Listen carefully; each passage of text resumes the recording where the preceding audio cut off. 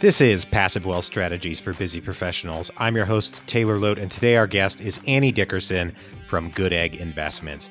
Annie is a multifamily real estate syndicator, meaning she partners with passive investors to buy large multifamily assets throughout the country. She's going to tell us more about her experience when we get into the interview, so I will certainly let her do that. In this interview, you're going to learn about some of the mistakes that both passive and active investors are making today in what she's observed by investing in real estate through her rapidly growing company, Good Egg Investments. Annie and her business partner, Julie Lamb, have done very well in multifamily real estate. She's going to tell us about how they really narrowed down their focus in their business, and that just helped them go so much further. You're going to learn all about that. If you're someone who wants to passively invest in real estate, this is a great interview to listen to. Or if you want to bring passive investors into your real estate investments, still absolutely a great interview to listen to from both those ends. And he's a lot of fun to talk to. So without further ado, here's the interview with Annie Dickerson from Good Egg Investments. Annie Dickerson from Good Egg Investments, thank you for joining us today. Thanks for having me, Taylor. So you and your business partner have accomplished so much in the time that you've been investing. Can you give a rundown of your accomplishments for our listeners? Yeah, I mean, we're crushing it, basically, is what it comes down to. We've been really lucky with the partnerships we've been able to forge over the last year and a half since we've been in business. So Julie and I met at a conference, a real estate investing conference, and we hit it off right away. And a few months later, we created the partnership in the middle of 2018. And in the year and a half we've been in business, we've done about 23 deals, most of them large-scale multifamily across Texas and the Southeast. Total asset value just north of $700 million, but of course we're not, the sole owners of all $700 million, but we are a piece of that, and we have just north of about 100 investors at this point, all across the country. That's awesome. You have really accomplished a lot, and you're putting out a lot of great content. And, I'd like to cover a lot of it about what you do. But before we get to that, we were talking before we started recording about your ideal client profile and how you and Julie thought about that before you really, or as you got into raising money from investors and buying real estate. Can you talk about that a little bit and how that has impacted your business? Oh, absolutely. It's been everything. It's changed everything. At the beginning, like many new capital raisers, syndicators, we started out with, everybody who's got money, come on in. We'll help you invest in something. We'll find something for you, no problem. You got 50,000, 100,000, we'll help you. And similarly, the content we were creating, the blog posts and the videos, were geared toward everybody, which, as you know, it's hard to create content for everyone. It's way too generic. It's hard to think of something that will resonate with everyone without offending somebody. And so we were really struggling there until we sat down and we said, well, who are we really trying to target? And so Julie and I are both working moms, and we really had a passion for helping other moms and busy families to get into syndications because it's such a great way to create passive income so you can actually spend time with your family. And so we sat down and we went from super broad to super nitty gritty. And we defined an investor avatar. We even gave her a name, Jen. And she's 38 years old. She's got 3 kids who go to private schools. She's got a dog. We know the houses she's owned. We know where she lives. We know what her husband does, what she does. We know that she's got yoga pants in the closet that she barely gets to take to yoga class because she's too busy to go to yoga class, even though she wants to. And so we know everything about her.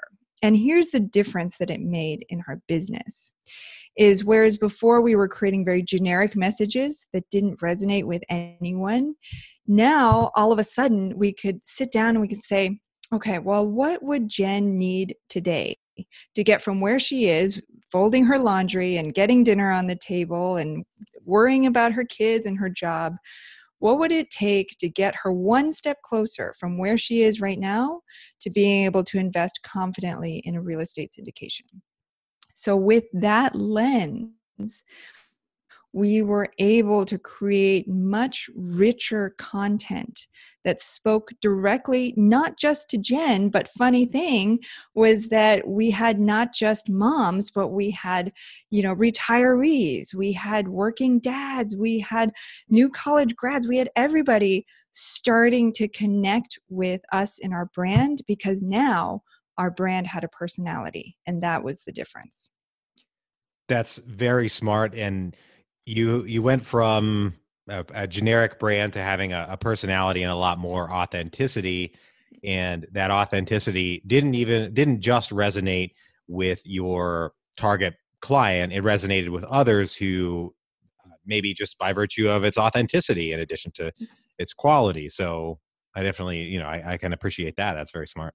Yeah, exactly. It made all the difference, both from our end and from how our investors were receiving the information. That's great.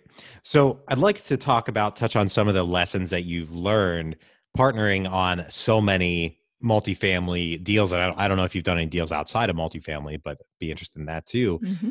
But in that range, or in that experience, I'm sure there's been a range of experiences and good experiences, bad experiences. What are some of the tough lessons? This is a broad question, but what are some of the tough lessons that you've learned along the way partnering on so many deals? Oh, wow. We could spend the whole time just talking about that. Oh, boy. So, well, when you partner with somebody on a real estate syndication, the first thing you have to know is it's a long-term relationship. I mean, these deals that we're doing, they're 5-year holds, and a lot can happen in 5 years. Some marriages don't even last 5 years. And so we've learned to really take our time and really vet the sponsors first and foremost. We used to look primarily at the deal, and we'd say, does this deal look good? Does this market look good? Does this pencil out? Is the underwriting conservative? And we realized that's just a small piece of it, because it's really the sponsors who make a big difference. Because at the end of the day, when the deal closes and all the investors have already wired in their money, it's just the sponsor operator who's responsible for actually executing on the business plan. And so we take great stock in vetting our sponsor partners and making sure they have a track record. This isn't the first time that they're doing it, and that they are operating responsibly and with integrity, because that's what we want. Is when the surprises happen, because they will happen, we want to know that those people that we're partnering with will do the right thing by the investment and by our investors. So what do you mean by vetting the partnership, the sponsorship team? Is that go to coffee with them and see if you like them? Is it interview their, third generation up and down the chain to make sure they're all legit? I mean, what does that mean in terms of in nuts and bolts sense, vetting the sponsors? Great question. And yes, it's all of that. It's really leaving no stone unturned. And I think first and foremost, we make sure that we get along with those people as just friends, as associates, because like I said, this is a potentially more than 5-year relationship. And so we want to make sure that we get along just as, as coworkers and as friends. So we spend time, really, if we can, we take them to coffee, we hop on multiple calls with them, we meet with them in person and local and regional events and conferences. And so we're really just, it's almost like dating. You're really trying to get to know the people. And almost always we try not to invest with them in the first deal that they're doing. Like if we meet them right now and they have an open deal, and they want us to raise for it, most often we turn that down because we want to watch how they operate. So then we'll say, that's great. Unfortunately, we can't partner with you on this deal, but let us know when you have another deal available. And in the meantime, what we're doing is we're really continuing to get to know them, but we're also watching what they're doing. So if they have these ongoing communications with their investors, we'll say, hey, would you mind adding us to that list so we can see what you're communicating out to your investors? And so through that, we can see, are they actually meeting their projections? Are they keeping their investors in the loop? Are they communicating on a regular basis? And are they able to hit those cash flow projections? And so we're really just taking a step back and just watching to see how they're doing. And then if the relationship is going well and they're not getting defensive when we ask them questions and they're really doing an upstanding job with their deal or the deals that they've in their portfolio, then we potentially move forward in partnering with them. Okay, that makes a lot of sense. I'm curious, how do you, because I've been in this situation myself and I'd like to get your perspective on this. When someone asks you, hey, you're a partner on this deal, you bet the deal, maybe you don't know the person so well, and you decline, you say, thank you, I'm going to pass on this one, but let me know in the future. And in my experience, some people don't take that super well. And even though you try to be diplomatic about it, do your best. How do you handle that so that your intention in declining the deal is not potentially misinterpreted and taken, maybe personally as an offense, and rather you're just saying, hey, I'm not ready to jump in the car with you yet, but let's keep talking. How do you do that? What do you do? There is no great way to do that, but that is another test, if you will, how they respond when you say, this isn't quite the right fit or the right timing for us. Watch and see how they respond. And if they do get defensive or they try to talk you into it or they try to sweeten the pot somehow, then that could be a red flag because that's a sign of that ongoing working relationship. You want somebody who's open-minded, who respects your decisions, because that's going to come up again and again throughout the life cycle of the project. Interesting. That's good to know. I've run into that myself a few times and I constantly think about it. I had a question from an investor today, and I'm curious, you've probably gotten this question before. Curious how you'd handle this. He asked, what value does someone who's acting in a capital raising capacity, in a sense, bring to an accredited investor who can ostensibly, invest in basically any deal they want? What value does someone in your position bring to that investor? Absolutely. That's such a great question. We get asked that all the time too. And so first you have to think about the accredited investor, right? So an accredited investor has built a substantial amount of net worth or income. And so, but in order to do that, they're probably busy people. They probably don't have a lot of time to go to real estate investing conferences and to vet all these partners like we had just talked about. And so they're probably just looking out across, they're Googling and trying to find sponsors with deals. They've got money to place, but they don't know exactly where to place it. And they don't really have the time, or they don't want to bother with trying to sort through all these deals. So I think that's the benefit of somebody like us, is that we are part of that world, and we make time to vet those deals and those sponsors, because that's what we love to do. And so we do that on behalf of our investors. We go out into the field to meet these people, these sponsors, and to look at these markets, to vet these markets and these deals, so that by the time that we get those deals to our investors, they can be sure that they've met our criteria and that they're strong deals with great potential. So I think it's really a matter of like, we are really picking across the landscape, and we are choosing sort of the cream of the crop, if you will, to give to our investors so they don't have to spend the time sorting through all that themselves. Okay. And yeah, you have a lot of time and money and effort invested in putting these opportunities together and separating the good out from the bad, or vice versa. And that's the value that you bring in many ways, is bringing those opportunities and sorting them, filtering them, and then ultimately probably managing them as well, of course, to bring them Right. into completion. Exactly. Okay. Now, you're doing a lot of education online for both passive investors and people who want to be more on the active side. What do you think, especially on the active side, what do you think are some of the biggest lessons that people don't know when they're getting into the active side of the syndication business? I mean, you mentioned before, new syndicators try to go and they might get a property under contract, but they haven't raised a dime and they're like, oh crap, I don't have any money to close this thing. So that's one. We got that one out of the way. Mm-hmm. What are some other Yeah. things that you've run into? Yeah. I think a lot of newer syndicators, they don't realize the value of what they can bring to the table.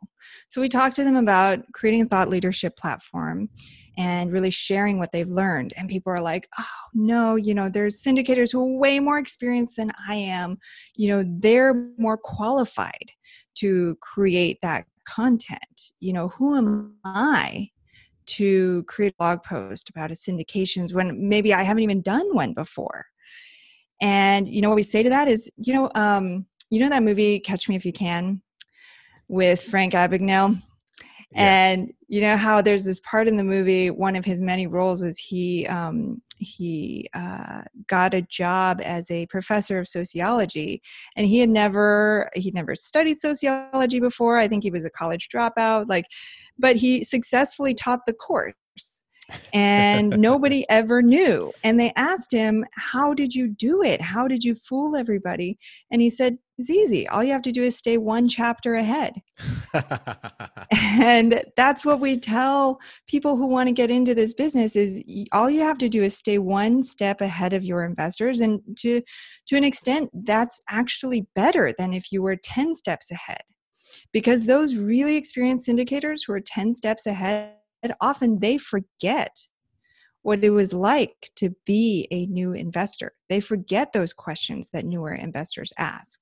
And so the fact that you're just one step ahead is perfect because you can remember, last year when I did my first syndication, one of my biggest questions was, what happens when a recession comes? So let me create a piece of content about that. And so that's a big thing that we try to empower the students in our program with, is that they really have enough skill, enough knowledge to start out creating these thought leadership platforms. And that's really where you start to build the trust with your investors, and you're really giving back through sharing your knowledge and showing your investors that you are an authority in this field. Okay. There's a book that I'm thinking about. The War of Art. Have you ever read that book? No, I've heard of it though. It's very good if you're somebody that's thinking about creating content, whether it's educational or what have you. But there's a creative aspect to it. It's been very helpful for me, so it might be something to consider checking out. The War of Art Yeah, by Stephen Pressfield. I'll add that to my list. Yeah. Definitely a great book. If there are there any other lessons that people might be missing out on? So they need to start a thought leadership platform to stay ahead. Anything else? Any of those big lessons that people miss, especially when they're getting started? Yeah. So that defining your target audience, that's another big one, which we already talked about. And then another big one that we see people get caught up on all the time is their website. People get caught up and they say, well, I can't contact investors until I have a website. It has to be perfect. It has to look, and I only have one chance. And believe it or not, the first deal that I ever raised money for, which was before Julie and I partnered up and before Good Egg Investments was a thing, I did not have a website. No website, not even a crappy website, just no website. I literally sent to my friends and family, I sent them a one-page PDF, a bullet pointed PDF with what I thought about the deal. And that was it. I was able to raise money from that because I had these great relationships with people. I mean, obviously it wasn't just the PDF, but it started the conversation. And so that's something else is I think a lot of people wait and they wait till they can get their website up. And then once they get their website up, it's like, oh, I need to get the newsletter. Oh, I need to get the lead magnet up. I need to do this and that. And they wait and wait. And no, it's just get into it. And you learn way more once you get into it than you would by trying to put all these pieces in place beforehand. Interesting. So get started before you have all the pieces in place. I wonder, that's an interesting example about sending out your one pager to friends and family. What would you say in Silicon Valley? I think there's this concept of the minimum viable product.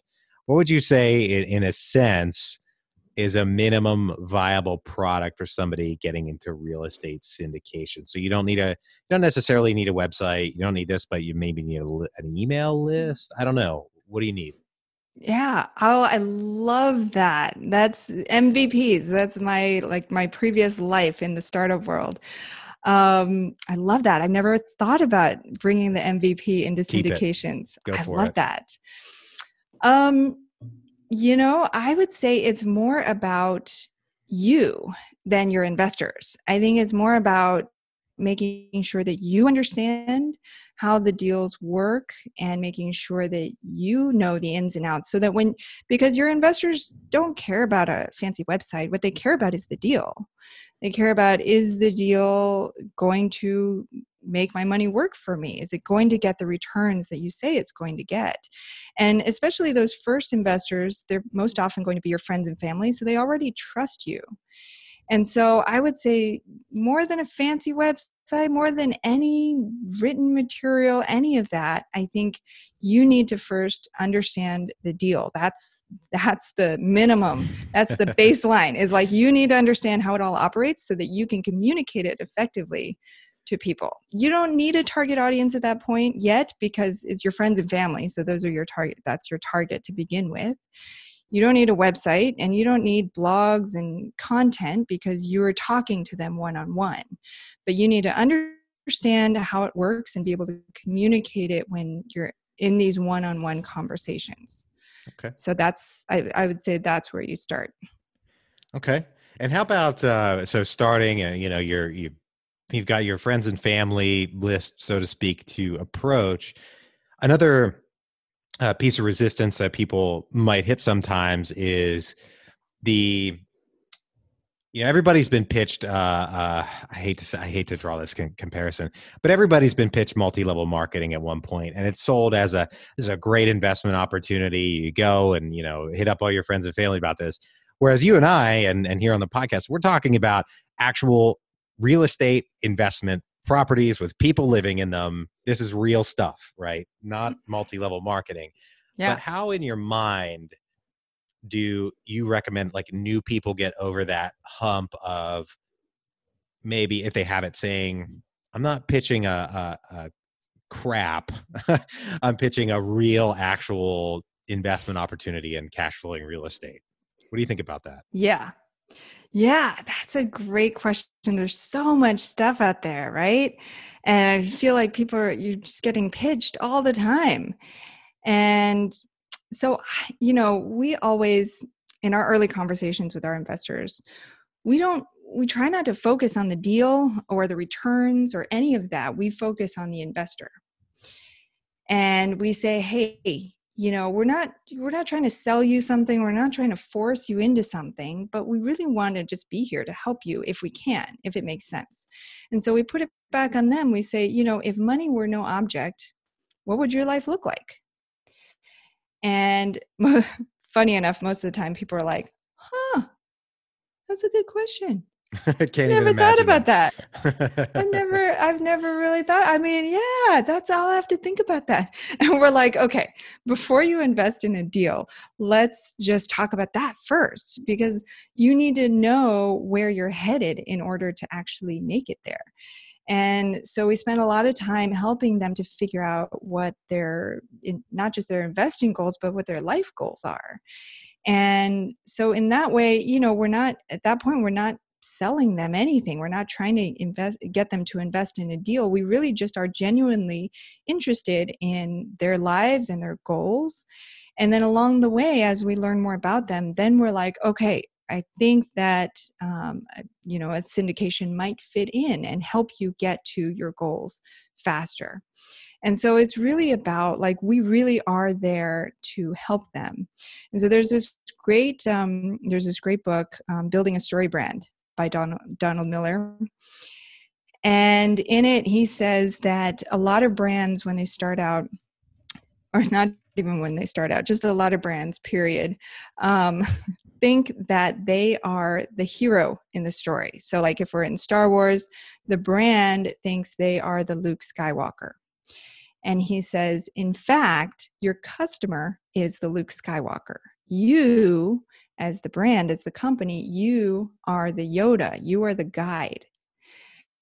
And so I think if you take that sort of approach, you focus on your investors and what your investors are where they're trying to go and what they're trying to get, then you really are just providing a service. You're not trying to sell them something. You're giving them an opportunity.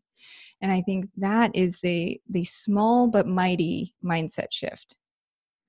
I like that. I literally just put that book on my Amazon list, because that sounds like I really like that metaphor. Are there any other, I love getting books out of people. Are there any other books or things like that where you've gotten a very important lesson about working with investors from? I think that would be very illuminating. I'm sure there have been many. I can't think of one off the top of my head, but there is one that has made a profound impact on my life and sort of guides our investor conversations, which is Designing Your Life, based on the very popular Stanford course of the same name. It's the most popular course at Stanford in all of history. It's like completely full every time they offer the course. And so they finally turned it into a book called Designing Your Life. So basically the book takes the principles of design thinking, which is used in Silicon Valley and startups and product design, and it applies it to your life. So this is particularly helpful for our investors who don't know what they want their lives to look like. And so we help them think through some of this, which includes things like, prototyping and gathering feedback, but about your own life, And so if people are in a job that they don't love, well, then, what kind of job would you like? And can you prototype that? Can you create a minimum viable product? And can you try out that other job before fully committing to it? So things like that. It's a really, really good one. Nice. I like that one. I'm going to have so many books I need to read. I already have a bunch, but I would have so many more. All right. We're going to take a quick break for our sponsor. All right. I've got 3 questions I ask every guest on the show. Are you ready? I'm ready. Let's do it. Great. First one, what is the best investment you've ever made? The best investment I ever made was the first investment property I did out of state. And it wasn't a home run by any means, but it got me into that market, which was Huntsville, Alabama. And I took a chance, got into that market, and then have been able to expand our portfolio there quite substantially over the last couple of years. Interesting. So when was it that you made that acquisition? And for the listeners, you're based in Oakland, California, I think, right? Yes, that's right. Okay. Yeah, so this was 2017. Once I realized that I wanted to spend more time with real estate investing, but the Bay Area is crazy expensive and very competitive. So I realized that it wouldn't be very easy to buy cash flowing real estate here. I don't think that's even a thing, cash flowing real estate in the Bay No. Area. So started looking at all these different markets all around the country. Finally settled on Huntsville, Alabama as an emerging market. And the reason I say this first one was our best investment was because it really just got us over that hurdle, all those fears of, can we do it? It's so far away. What happens if this happens or this goes wrong? And all of it did go wrong. But the important thing is we got into that market, and that's the key. Interesting. What kind of property was it? Was it multifamily or like a turnkey, or what was it? It was a multifamily, 6 units, and I found it on LoopNet of all Oh boy. places.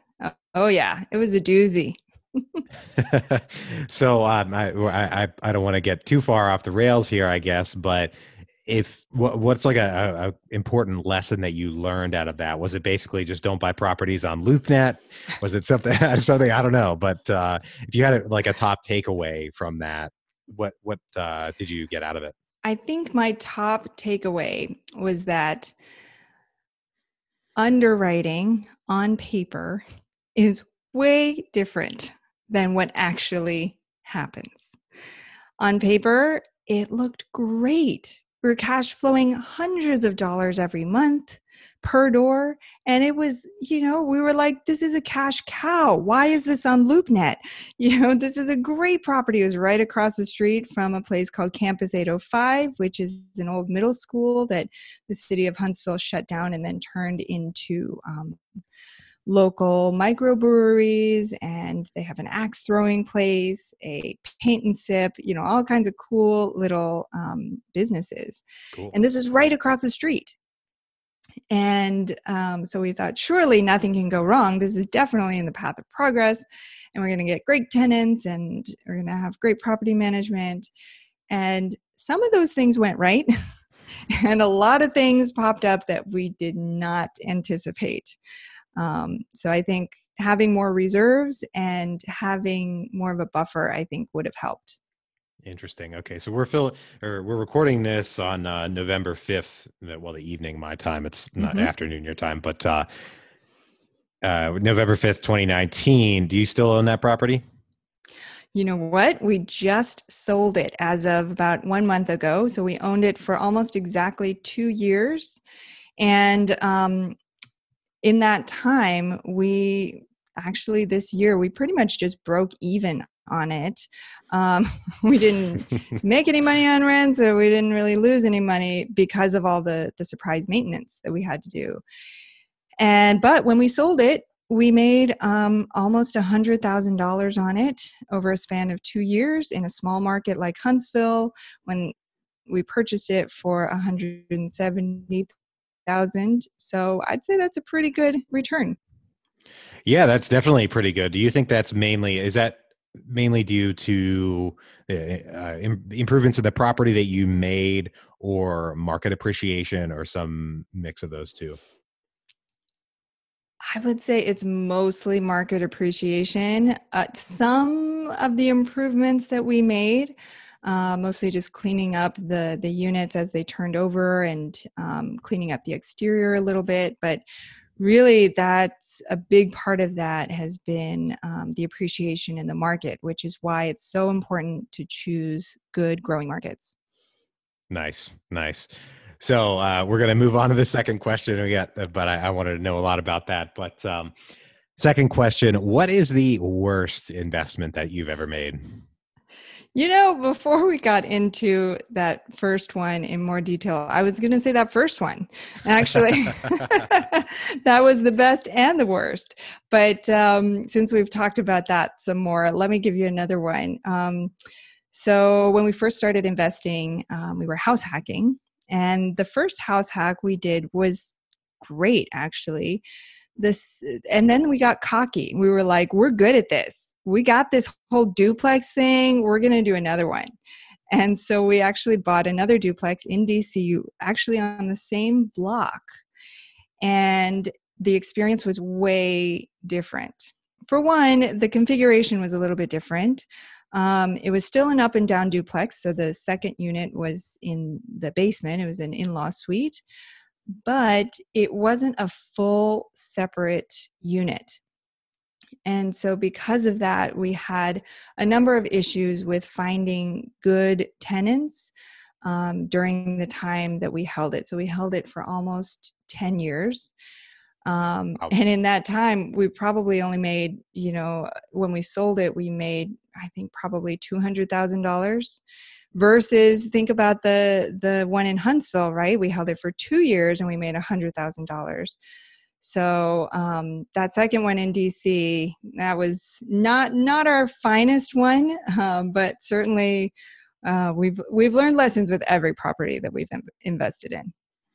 Well, as long as you learn a lesson and you learn a lesson and you ultimately make a little money, then I guess how bad can it be, really? Although yeah. I mean, even if you lose a little money, and we have lost money before, it's the school of life. You got to pay your tuition one way or the other.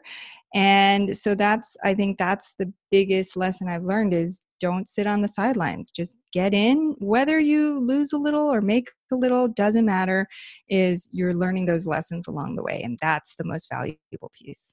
Nice. The school of life. I like that. You got to pay your tuition. So my favorite question at the end of the show is, what is the most important lesson that you have learned in business and investing? So one of my favorite sayings is fail faster. And it's something that early on in my career and in investing, I was scared of, was failure. I think everybody's scared of failure. You have your reputation. You don't want to lose face. You don't want to lose money. You want to show everybody that you've got it. You know how it's done and you're going to succeed. But the problem with that is if you're always afraid of failure, it takes a really long time to get started. Because you just have this really high standard and you're like, well, I'm never going to hit that standard. So let me just do a little more research or practice a little bit more or wait until the timing is right. But the timing is never right. It's never right. And so what I've learned is not only to fail fast and embrace failure, but to fail as fast as possible. And that's something I learned from my days in the startup world. Failure is feedback. And so every time you fail, you learn a little bit about what not to do. And so the faster that you can fail, the sooner you can succeed. And so that's probably the biggest lesson I've learned in both life and in investing. Wow. I like that. I like that a lot. Annie, thank you for joining us today and sharing all of this knowledge. If people want to learn more about you, about your company, all that, where can they get in touch? The best place to go would be our website, goodegginvestments.com. And if anybody wants to reach out to me directly, I'm at Annie@goodegginvestments.com. Awesome. Well, thanks once again for all the lessons today and sharing all your knowledge. Well, Absolutely. At least some of your knowledge, not all your knowledge. Always a pleasure, Taylor. Thanks so much. Happy to talk with you again. It's been a little while. So yeah, it's good to catch up. To all the listeners out there, thank you for tuning in. I hope you enjoyed the show today. If you did, please leave us a rating and review on iTunes. It's a very big help. I hope you have a great rest of your day and a great week, and we will talk to you on the next episode. Take care. Bye-bye.